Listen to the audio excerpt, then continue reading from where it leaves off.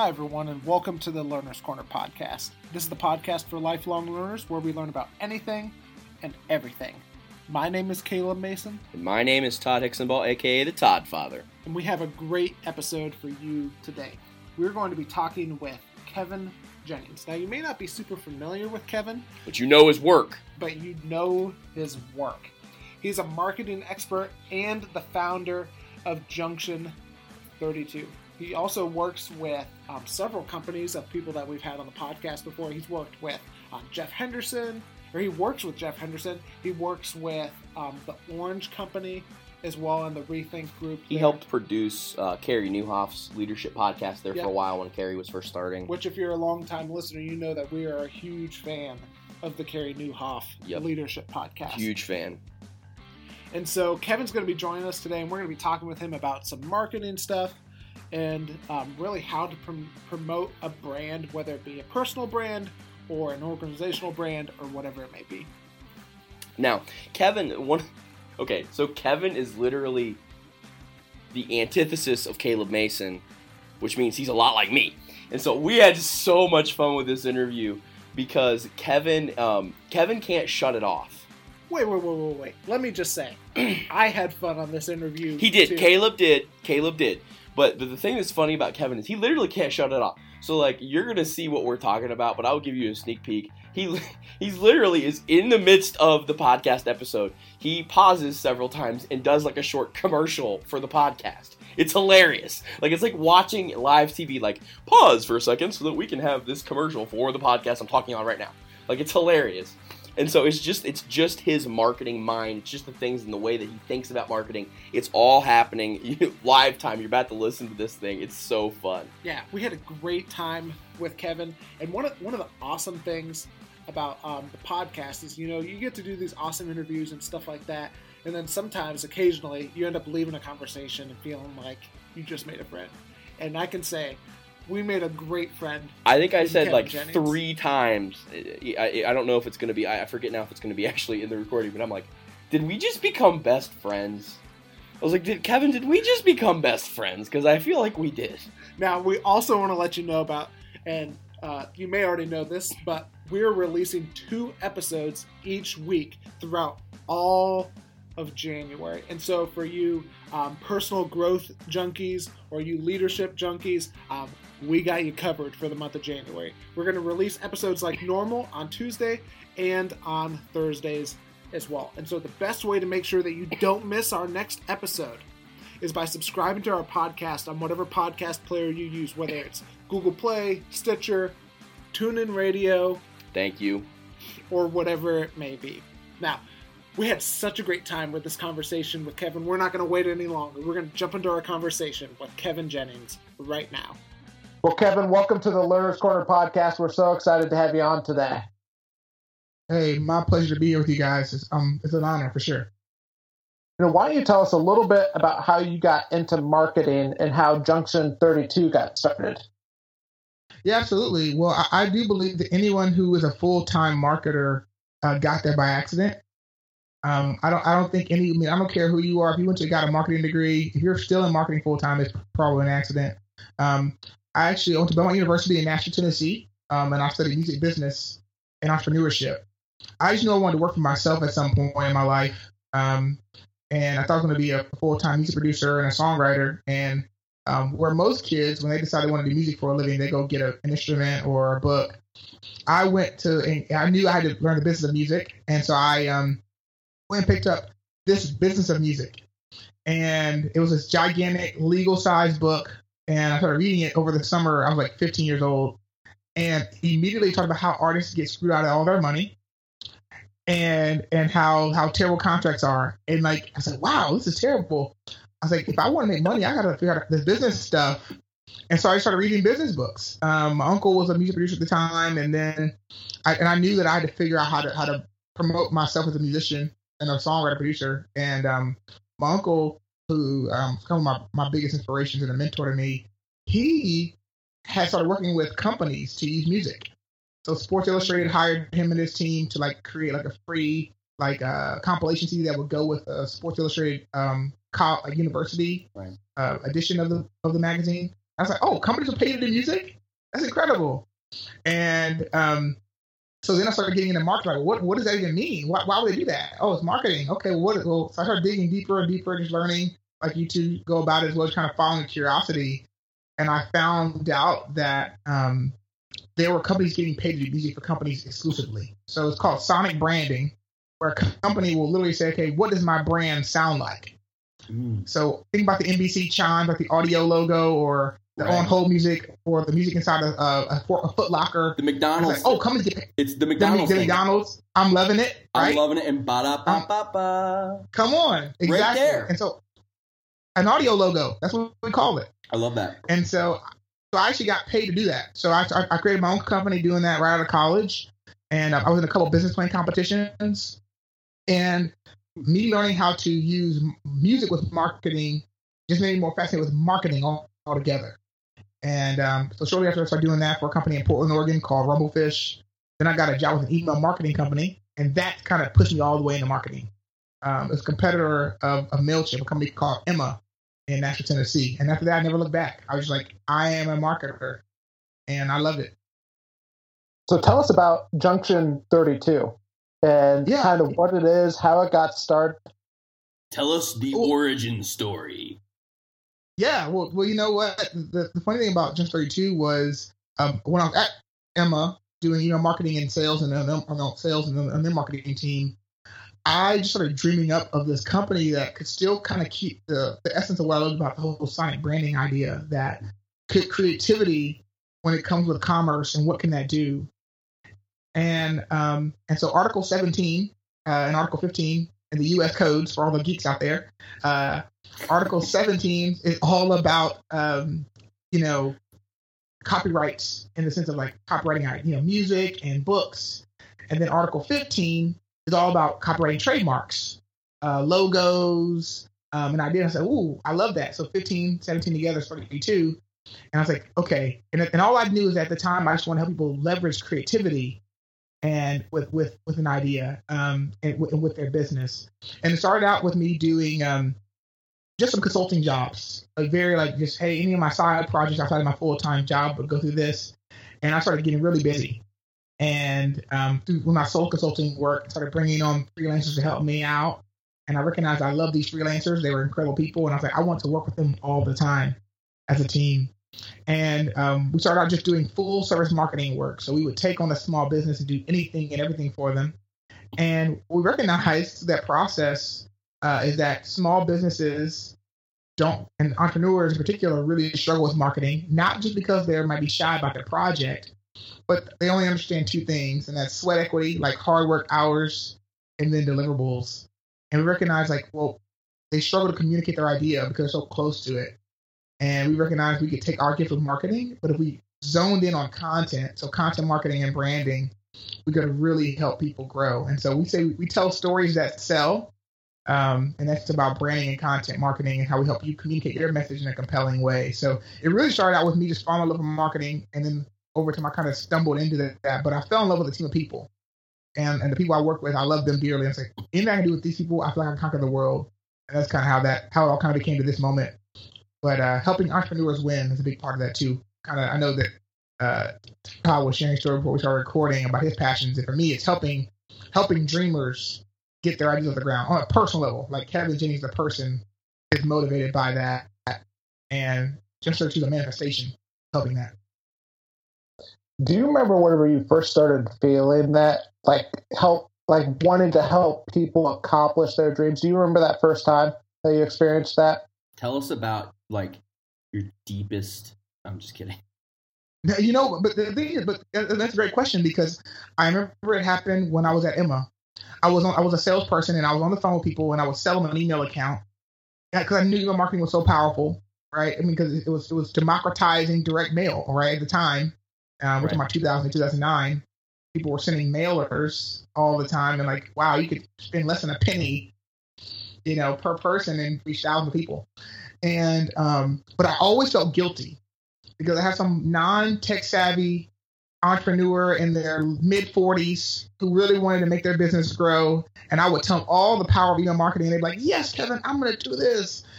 Okay, now how what's a browser? Where do I log in? What do you mean? I mean, what? An email template? What's that?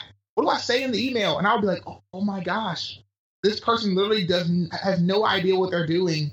I convinced them to do this, and I recognize I don't care about technology. I only care about what technology enables people to do. And I was like, I hate the idea this person who actually has something valuable to give the people that believe in what they have to offer will not succeed with what I'm giving them because they don't have the knowledge. And there's a gap between what they're enabled to do and what they know how to do. And so I just kind of followed that. And I felt the same way about musicians who had great music on campus who just didn't know how to talk about it or to promote it because they were just so artsy-fartsy. And I felt guilty. And I was like, I have to help people. I can't let this person kind of walk through life. I'm a hard teacher in that way. And so that's kind of where I recognized it. And I started to follow it more and more. And then Dave Ramsey kind of gave me that opportunity to say, okay, this is what it means to help a person with a message sustainably reach people. So I wanted to shift gears a little bit because you just talked about something I think that was fascinating. And so I wanted to start with you on this. What are a few keys to a good launch? Because what it really sounds like you're talking about is helping people take their idea on a ground level and launch it into the stratosphere to get it out there. So what are some keys to a good launch? That's a good one.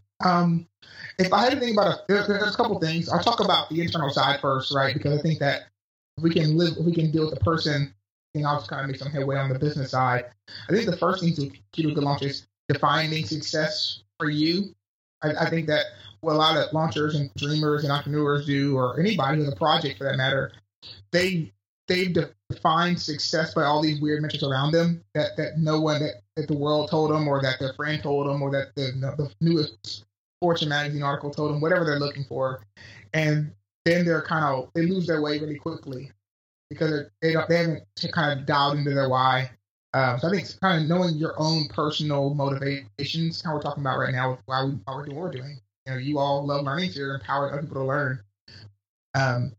That's probably the first thing internally. But from a marketing perspective, I think it really boils down to saying, can I use my ability to empathize with the end user?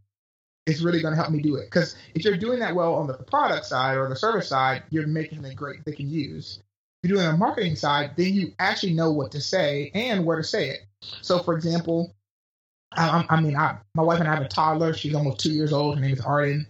And if you want to market to my wife for products for Arden, then you have to own that she's going to go to a certain place of information and she's not going to others. She's not reading newspapers as a 32-year-old woman with a toddler to find out information about that. She's going to Facebook groups. She's going to YouTube. She's going to blogs, social media first. And she's going to Pinterest before she goes to New York Times. So what that means is, well, how do I know that? I'm empathizing with the end user. I know the person. I'm spending time connecting with the end user to know what their likes and dislikes are, their habits, their personality. And that means I can't fall so in love with my idea that I tune out and stop having a harder service for the person who's going to actually use what I'm creating. So it really takes humility and empathy to make a good launch, because that will mean how I say it, how I do it, when I do it. Oh, well, don't do a webinar for a mom during the day because her kid's awake and she's a toddler who won't sit still. You probably have to wait until 9 p.m. to get their attention. But if you want to do that and empathize with them, then it'll work. One thing I always say is adulthood is broken, right? If Caleb wants to get a loan from a bank right now, they're going to be open from 9 a.m. to 3 when he's at work. If Todd needs to go see a dentist, they're going to be open from 9:30 to 3 o'clock when you're at work. You're like, what? Why is the dentist open from 4 p.m. to 10 p.m.? They make more money than anybody else because Todd doesn't take time off from work. So that's it. How can you empathize with the end user? That's a way to have a good launch. That was incredible. I guess a follow-up question to that, what do you do to maintain that empathy? Because I know, even for myself, working in a church, sometimes it's just the routine can almost beat the empathy out of you. Amen, brother. And so, Kevin, what do you do to remain empathetic Ooh, man, that's good. Caleb's bringing the fire. He is, man. He's coming for me tonight. I would say this. If you want to remain empathetic as a person who has a lot on their plate, so I'm assuming you're busy, and that's a big part of it, right? That they're busy trying to get things done. I think you have to scaling yourself as a leader gives you the capacity, gives you space to empathize without feeling like you are not prioritizing the right things. I think you have to have a little bit of margin and capacity to even think that way. So I think sometimes if you're too busy, then I would say maybe can you find some extra capacity that would just say, well, where am I going to find the capacity? And I can go on a rant about that, but I think the key thing is like trying to find some margin to do it, because when you learn something different than your assumptions, you're going to say, well, where am I going to have the time to do this new different thing? And that's, I think, the margin piece would matter. Then the other thing I would say is prioritizing effectiveness over efficiency. Like, do you want what you're doing to work, or do you just want to be the king of the zero inbox? And I think that you say, well, I got into this to make an impact on somebody's life. Well, don't you want to actually impact them? If that's the case, then you have to think about them first. So choosing effectiveness is a decision more than anything. I'm going to be effective over everything else. That means my inbox might be a disaster. But are these kids in my church going to have an impact because I'm being very intentional about the effectiveness of what I do over my ability to be the master of efficiency? Yeah. So I think that's a part of it. Margin and effectiveness. I want to hear your rant about capacity. Well, okay. Well, I don't want to make this podcast too long. I've got to be focused on serving your listeners. You're good. I want to because I'm actually curious about that now. Okay, what I say is this: there's also a philosophy that there is someone who loves doing what you hate doing. There is someone who is actually gifted at doing what you hate doing. And if we're truly part of the body of Christ in any shape, form, or fashion, or just connected in the spiritual realm, whatever way you rationalize our sense of connectedness in our world, then you are actually robbing someone else by hoarding things that you need to get off your plate to grow and scale what you're great at. And so if you even just embrace that assumption, then what's going to happen next is you're going to say, okay, now how do I find that person? Okay, well, let's start with that. Well, I don't have any money. Let's start with all your excuses. I don't have any money. Okay, well, great. Did you know that fancyhands.com will let you outsource a task for $5 per task? And they're all US-based. You can text them, email them. You can even go through an app, and you can get one thing off your plate today. What does that mean? That's date night with my wife. I'm going to have someone else book the reservation for date night. Okay, or well, I'm going to have someone else schedule my oil change. I'm going to have someone I'm going to find the smallest thing that I know I can find. I need someone to research flights so that I can save money for the church for our next upcoming trip. Okay, they're going to do all that research for you. Fantastic. That's $5. But how much time is that back on your plate? Got $5. Yeah, you're $5. You just changed my life. Or whatever, man. But hey, but sincerely, right? And so, okay, well, I have more money than that, Kevin. I can afford to do more than that. Okay, well, there's a service called Virtual Staff Finder. They are a company based in the Philippines, run by a British guy named Chris Ducker. And he fell in love with a Filipino woman, so he moved there. And he actually has a company that gives you English-speaking, Filipino-based virtual assistants. And you can hire them full-time, 40 hours a week. All right, let's start there. 40 for $600 a month. US dollars. I have a fantastic virtual assistant. Her name is Cherry, and I love her dearly. She has been working with me for 2 years. Cherry, you are awesome if you're listening to this podcast. And I pay her $600 a month USD. Now, based on exchange rate, she has a livable wage. And you say, "Oh, Kevin, yeah, right." No, livable to the point where she just bought her family a new house. So, wow. And she has 3 children. And she is incredible, and she is funny, and she is smart. So, and I try my best to give her more because I think that she deserves more. But I also recognize that I know what I'm saving, and she deserves that to me to pay her and reward her with that margin. Okay, well, I don't want to work in the Philippines because they're 12 hours ahead of U.S. Eastern time. Okay, great.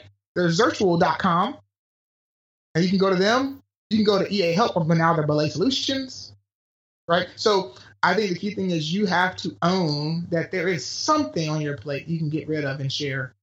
And I think you start with that and say, even if it's a task, and that training yourself to delegate is the number one skill. It's not even the person. It's learning to recognize things you don't have to do. It's rewiring your whole thought process as a leader and as a person who's getting things done. And I'm still working on that. So that's not me celebrating it. My team will tell you it has taken me a long time to learn how to delegate things. But it's a great skill to learn. You just hurt my face. Come on, Todd. You can do it, brother. That's your Christmas gift to yourself. You just hurt Fancy my Hands face. subscription. 3 months of Fancy Hands. We're going to challenge Todd right now. Every listener, we're all going to check in on Todd in 3 months and say, what have you delegated? If you sign for Fancy Hands, Virtual, Staff Finder, or Zirtual or Belay, and I'm a big Belay fan. I'm a partner with Belay. Not trying to plug my people here, but I think that what they've done with virtual work is hands down, I think, revolutionizing a lot of teams because they're more than an executive assistant team. And I can go on. We can talk about this some other time, but I think they're a fantastic organization to work with. And if you email Todd or Caleb, I'll hook you up with somebody personally who can help you figure some things out. If you email them and say, "Tell me more about this Belay thing," I will give you a personal handoff to a human being who can walk you through something. Just know that. There you go. Oh my gosh. Todd, you're first. I think Todd should go first. Leaders go first. Can I email myself? Absolutely, my You friend. can do that. You are allowed to do that. Kevin, just as we were looking at your website, one of the things that really intrigued me, and I want to ask a couple of questions about it, is that you ask this question. You say, what do successful small organizations do when they don't have time, expertise, or resources? And you say they clarify where they're going, they identify where they are, and they leverage the right resources at the right time. So I just kind of want to break that down a little bit. And so just the first question is, how do you help people clarify where they are going? Yeah, so I have a methodology that I'm working on. I'm working on for the past couple years, and I call it a BPS system, right? So so you think about GPS, right? Global positioning. This is a business positioning. This is a brand positioning system, and it really starts you thinking the same way you would a GPS. If Caleb was gonna go to Florida right now, or if our good friend Tyler was gonna leave North Canton, North Canton, right? It's He's gonna North go to Canton. North Canton, North Side. By the way, if you were here right now, they actually so North Canton people actually say that North Canton is a different city than Canton, and technically it is. You just can't tell the difference. And for everybody who's going to yell at me about that, at me, bro. Come on, get at him. Well, we're going to leave North Canton to come to north side of Atlanta where I'm at. What we would do is we put in a starting point in our GPS. We put in a destination, and then we would look at all the routes. If you're a small business or a small organization, church, nonprofit, it doesn't matter. You have to clarify the routes so you can pick the best option for you.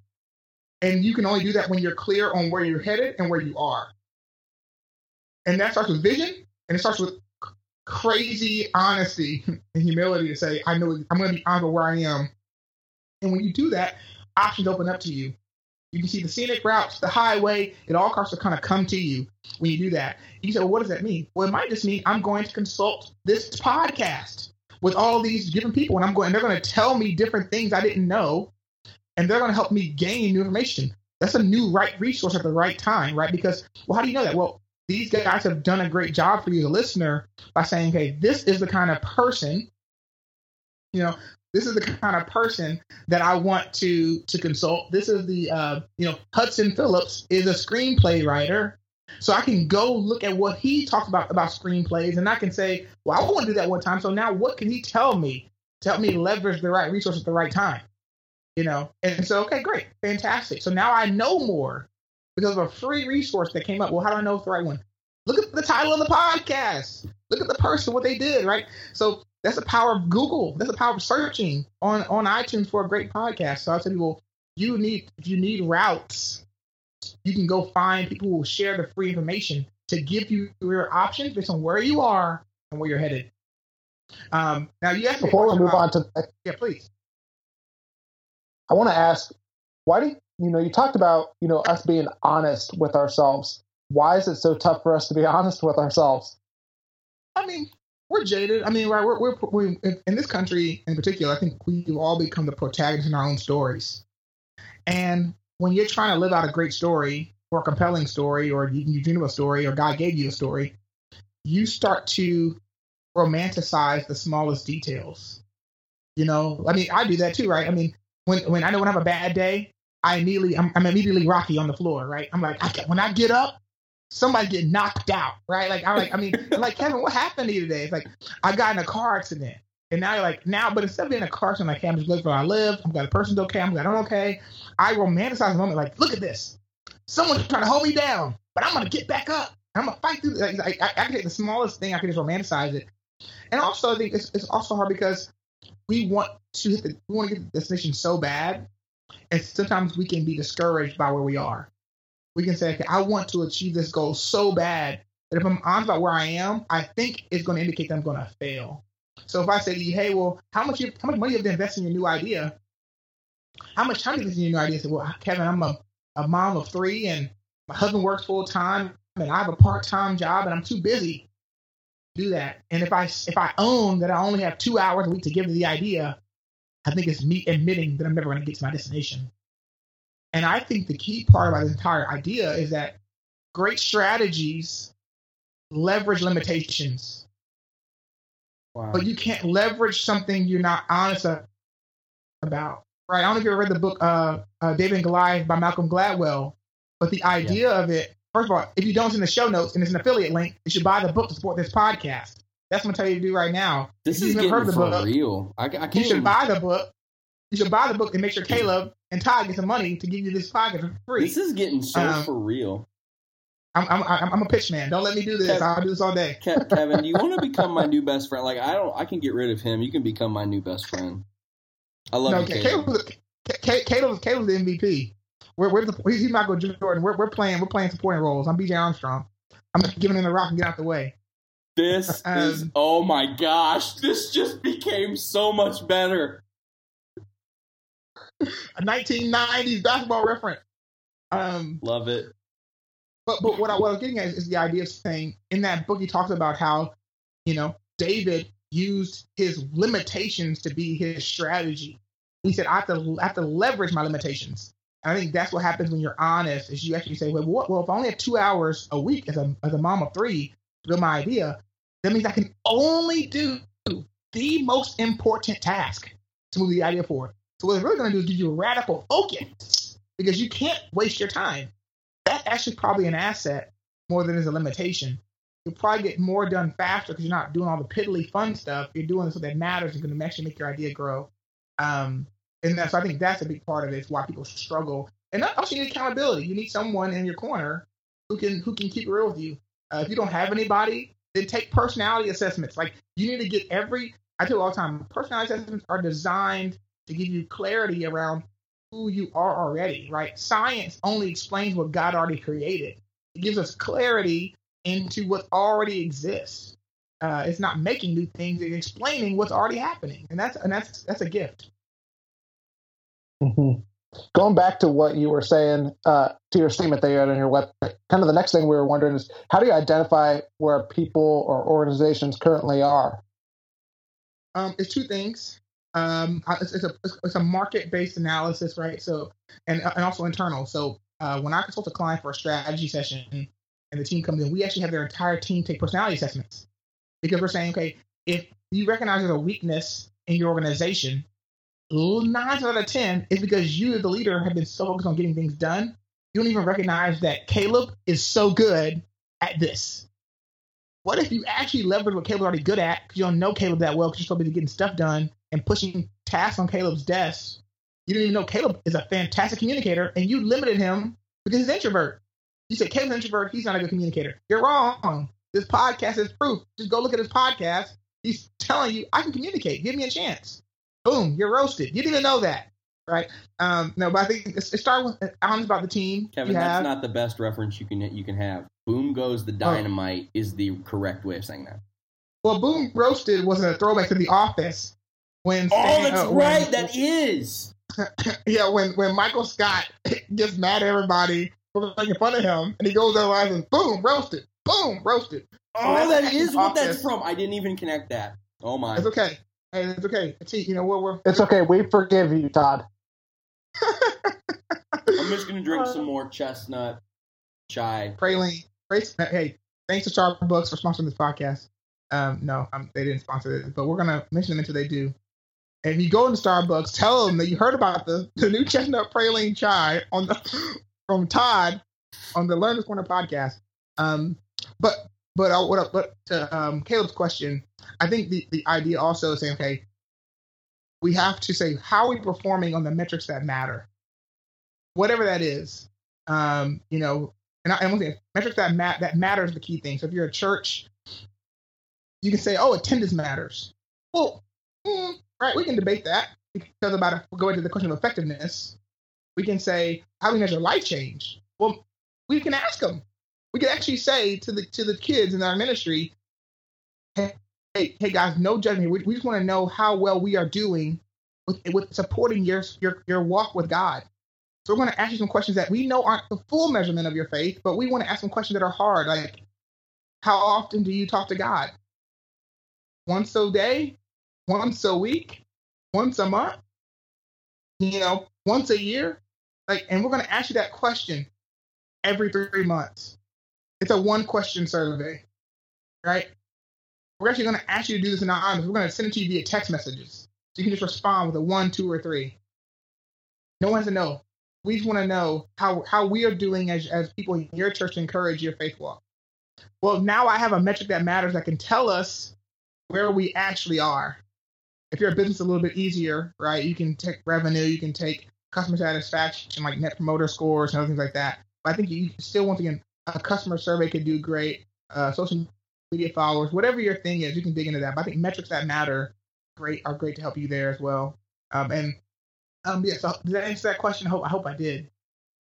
Oh yeah.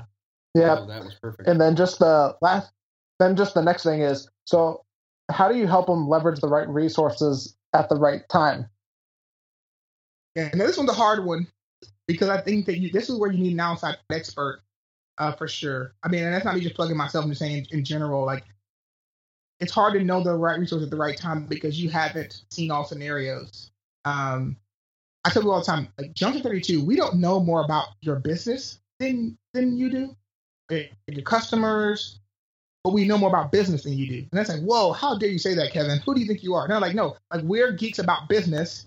You're geeks about your business. So if you sell shoes, you know the shoe industry better than we do. Merchandising, and we might know about sales commissions better than we do. But we just study business. We study content and stories and communication.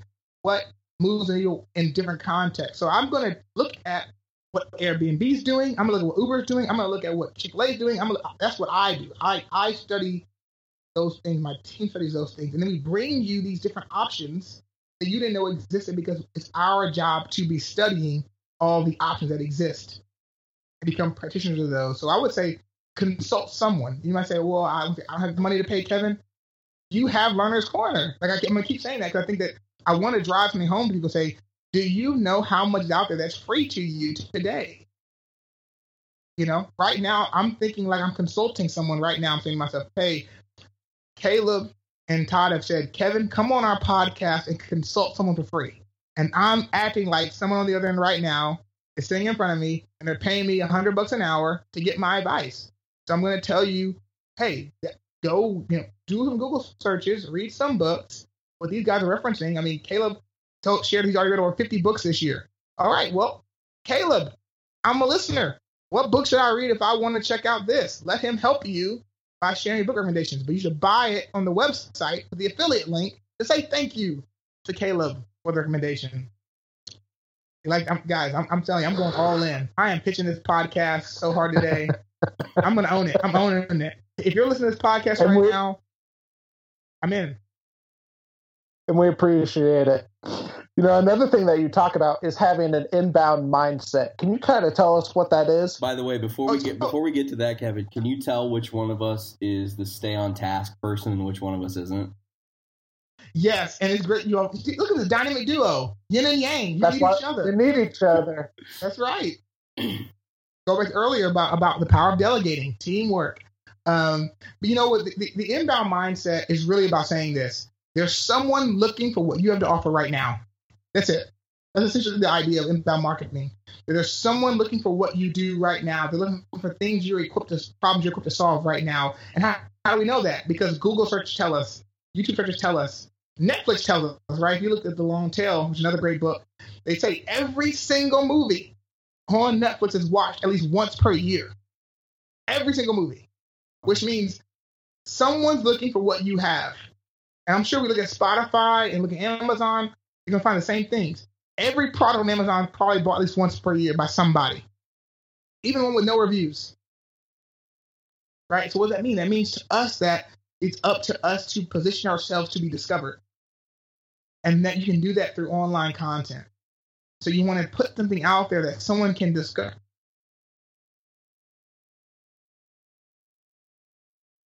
Now we have, even iTunes is a search engine of sorts, right? So right now in the Learner's Corner, they're going to title this podcast in a way that's going to really help you discover it in your time of need. What are you doing in your world right now that can make something you're doing discoverable is the right way I would phrase it. So if you are a church, what are you doing online to make things discoverable? Your service times probably aren't going to cut it. What you're probably going to have to do is answer some kind of spiritual question with online content that someone can find on Google. What is the meaning of life? You mean that, I don't know if you've ever done any research, but that phrase is searched so many stinking times. You might say, well, I don't have the answer.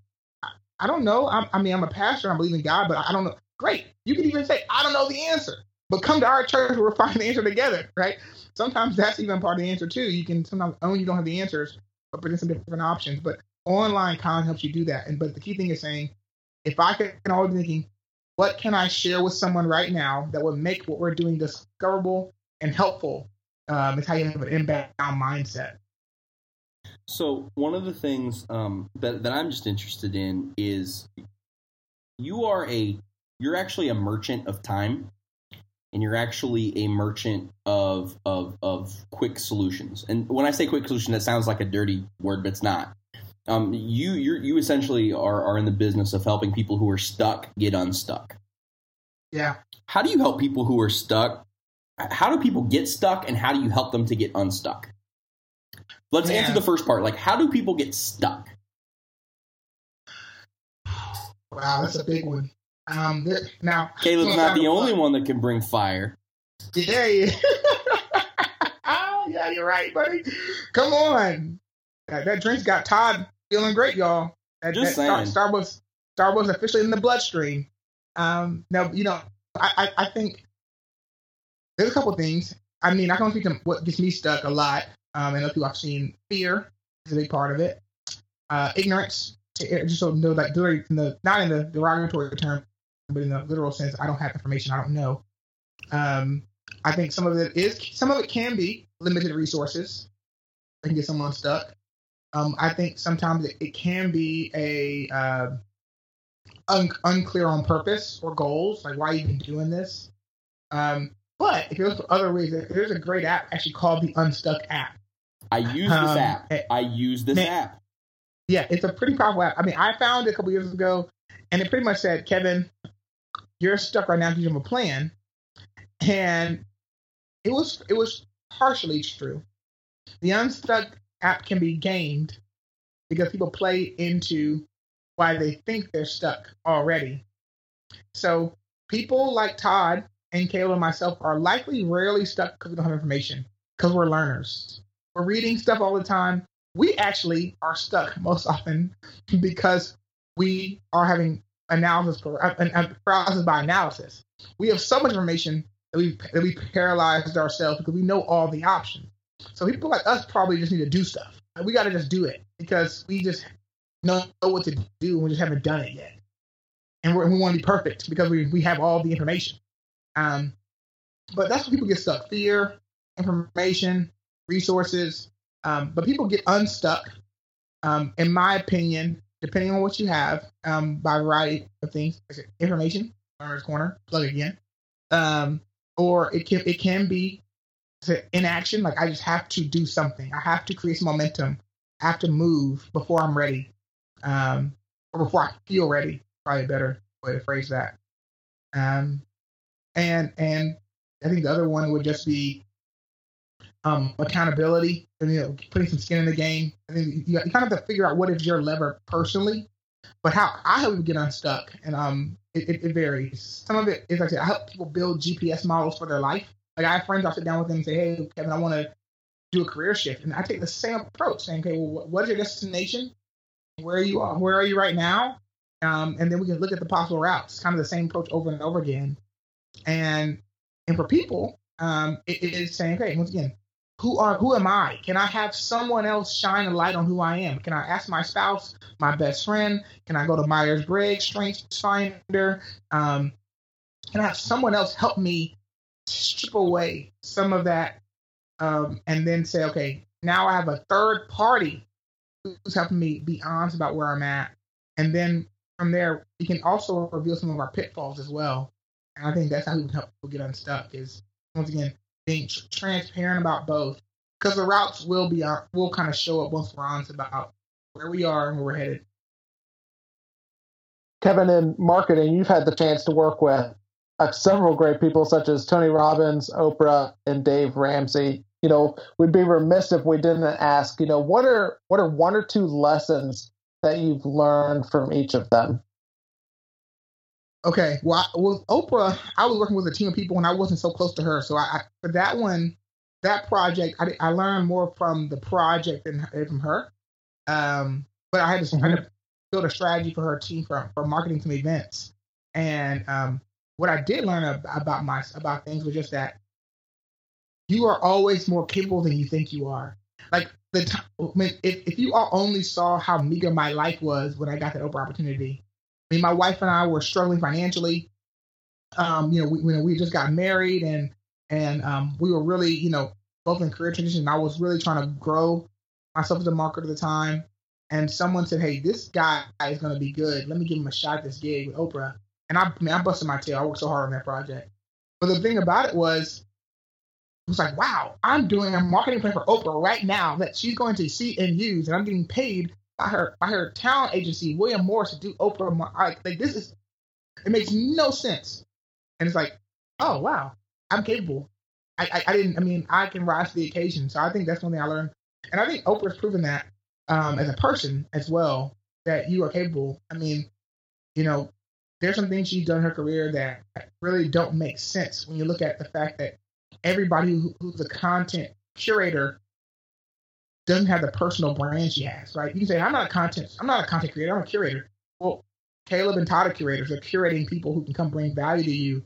Oprah showed you can build a strong personal brand by being a curator, because curation is a service to people. Being a filter for people is a big part of it. I heard a TED talk that said, we have information overload, and that also means we have filter failure. There's nothing in our way now to help us do a better job of blocking and helping us filter out what we need to know and don't need to know. And Oprah proves that to everybody out there, that that's a valuable thing to do for people. Dave Ramsey, I mean, he makes every employee, every team member go through Foundation University at a church. So, I mean, just his money principles alone were life-changing for me and my wife. The other thing I would say is Dave Ramsey taught me about the value of taking a ready, fire, aim approach to life. Dave's a do first, ask questions later kind of guy. Now, that's against my wiring. But he's shown me that sometimes you got to move before you think it all the way through to kind of gain momentum faster. The other thing Dave taught me was how hard I can work. Dave, everybody's required to work 45 hours a week, rain, sleet, hail, or snow. You're going to be there 8 to 5, 9 to 6. You're going to be there 7 to 4, something like that every day. You can pick one of those three. Those are the options. And the other thing, and so because of that, there is no phoning it in. And the other thing that he does is really good is he also fires you for being workaholic. So he finds you're staying too late too often, you get fired.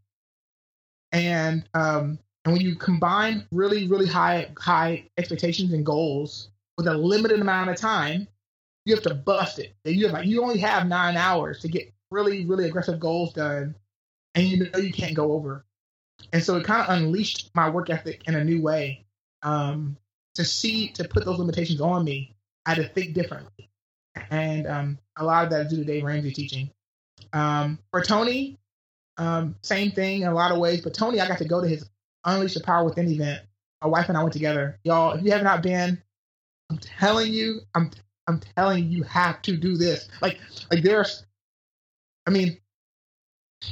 so many things about this event that make no sense. But I say this: we walked on hot coals within the first 12 hours of being there. And you say, "Oh, they're no, legit hot coals." Like I saw them pour it on. The smoke was in my face. Like it was insane. And so there's a ton that he taught me on through his content.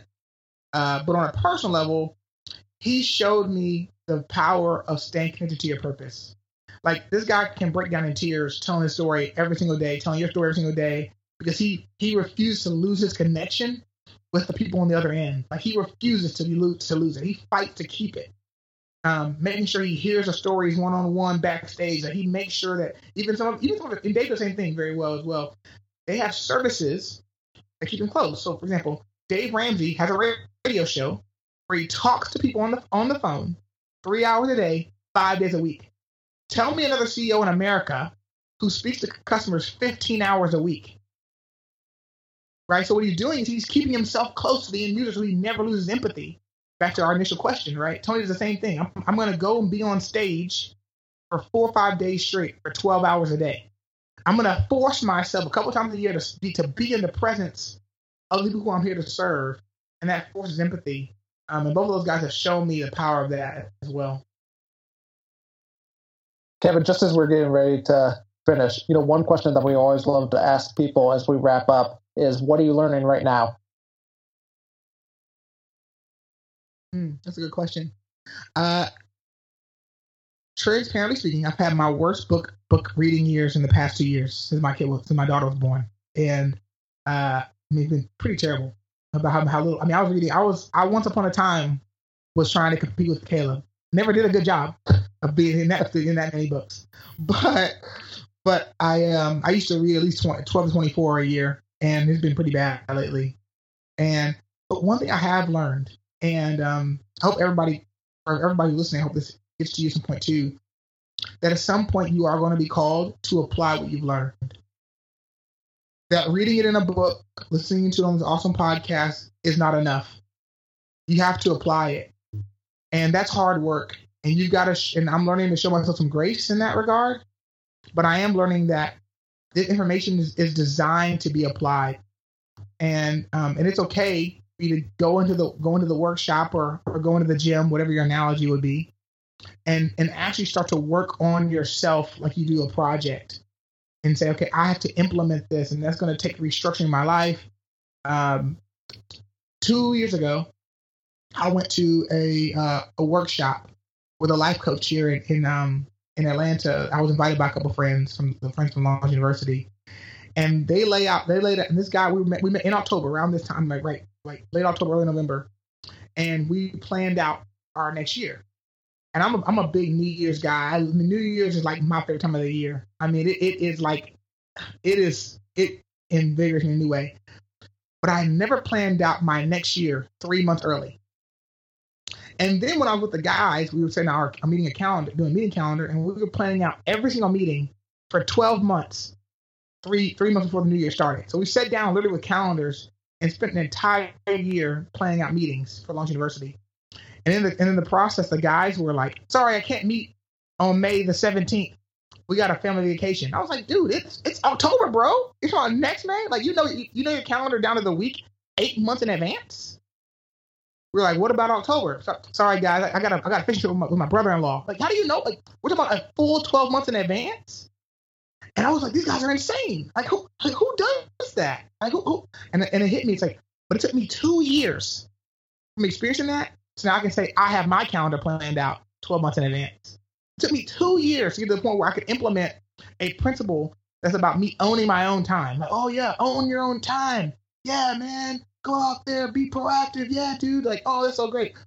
It took me 2 years to implement that simple practice of planning that far in advance. It took me 2 years to implement where I can say my calendar is planned out a minimum by the minute, 15-minute intervals, 3 weeks in advance now. took me 2 years to get to the point where I could manage my schedule, my priorities in a way where I was no longer a victim, and I was truly being proactive about how I live my life. And that was me being a go-getter, right? I was saying yes to everything. And it took me 2 years to say, there's a value in me saying no, just like there's a value in me saying yes. And then you heard the principle, but application takes time. And that's what I'm learning. Application just takes time. Love that. Well, Kevin, thanks so much for joining us today on the Learner's Corner. If people want to continue to learn from you, how can they do that? Yeah, guys. Well, I have a couple projects out there. First of all, Jennings 32, if you're trying to grow your business and you want to use content or you want to tell stories that sell, we can help you. We have a blog that we're launching in the next 2 weeks, and so I'm excited about that. So you go to junction32.com. That's JCT, like the acronym. The abbreviation for Junction. So JCT32.com. We're there. We actually publish a lot of stuff already on social media. So if you go to follow us on Twitter at JCT32Team, we're really diligent about our Twitter feed and also our Instagram feed. Same there. With sharing inspirational content for you. You can connect with some of the content for you as a launcher. If you're a person who's trying to build your own idea, and you just need some encouragement on your side. The team I work with at Launch University, a team of mentors kind of come together. You can go there, launchu.net. So just launchyu.net on the personal side, and that's on the business side, Jump 32. And if you're, hey, you know what? I need some more personalized help. Kevin, these are great ideas. Well, my team and I, we actually offer strategy calls. You actually can book an hour with us. We will actually sit down and help you make some movement on that idea in 1 hour time. So if you're saying, hey, I can't afford a retainer, I can't afford some big marketing plan. Hey, are you willing to invest some money to give for an hour of someone to help you leverage the right resource at the right time so you can tell stories that sell? If you're willing to put that into yourself, we're willing to give ourselves to you. So yeah, I think those are the best ways to connect. And keep listening to Learner's Corner. If you're listening right now, you're already making really wise choices. You're already investing in yourself, so keep doing what you're doing. And I'm sorry you can't see Todd's sweet beard, but I'm telling you, just take my word for it. The beard is sweet, sweet like chestnut praline chai. Yeah. That's what it is. Right here. Awesome. Well, hey Kevin, thanks so much for joining us today. Todd, what was, one or two things that you learned from our conversation with Kevin? I think one of the things that I really took from him was, so a couple of things, but one of the major ones was with marketing and things like that. You're telling a story, so that's probably the first one, and really how he thinks of and is creative with telling a story. And by the way, you saw that all throughout the episode as he's telling stories to get you to listen to this podcast episode. But when we think of marketing, think of it in terms of that. I think one of the other things that I really learned from him is consistency in marketing and how all of that really does pay off. What about you? I think one thing that I learned is just the importance of not feeling guilty for marketing your message.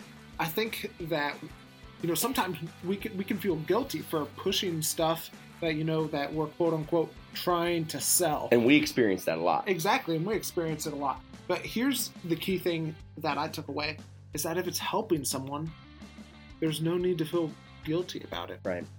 And so just if you believe in your message, then you should market it. That you should market your message if you believe in it. And not to feel guilty about making money at something. And I think that was something that I really thought about after we talked with him was, with whatever you're doing, if you're good at something and you can make money at it, don't feel guilty about that. Kevin's talking about affiliate links and stuff in the podcast episode. And I just think that, for a lot of folks, they feel guilty about what they're trying to do. They're almost apologizing. By the way, Jeff Henderson talked about the same thing, right? Where he says that he's apologizing for asking, at the end of services when he's asking for the offering. And I just think that it's an important lesson both from Jeff and from Kevin that there's confidence needed and you don't have to feel guilty about it. Completely agree. Now, as we said earlier in the episode, we're releasing 2 episodes each week during the month of January. Bangarang. And we don't want you to miss any of the episodes. And the best way to make sure that you don't miss any of our episodes is by subscribing to our podcast on whatever podcast player you might use. And so do that, subscribe to the podcast, and you won't miss our next episode. We even next week. We even have you covered if you're an Android user. I'm sorry for your existence, but we have stuff for you too. It's on Google Play. I just had to do that. Thanks for offending all of our Android. Listen, listeners. my mom has an Android phone, and she's all the time like, I can't do that. And I was like, Mom, it's on Google Play. Stop it. Now, before we get into any more trouble, if you appreciate this podcast, if you learned something on this podcast, feel free to leave us a rating, write a review of the podcast, and let us know how we can continue to improve. We don't want you to just give us a review because we ask you to. We want to earn it. And so let us know what we can do to, maybe get your review, or let us know how we can improve. Let us know what we can do better. And let us know what we're doing well and what you want to continue to hear from us about. And you can also at me about my Android comment. That's fine. Yep, you can hit us up on our social media platforms, whether it be Instagram, Twitter, Facebook. Let us know what guests, what topics that you want us to talk about as well. And thanks so much for listening to the Learner's Corner podcast today. Until next time, keep learning and keep growing. Deuces, y'all.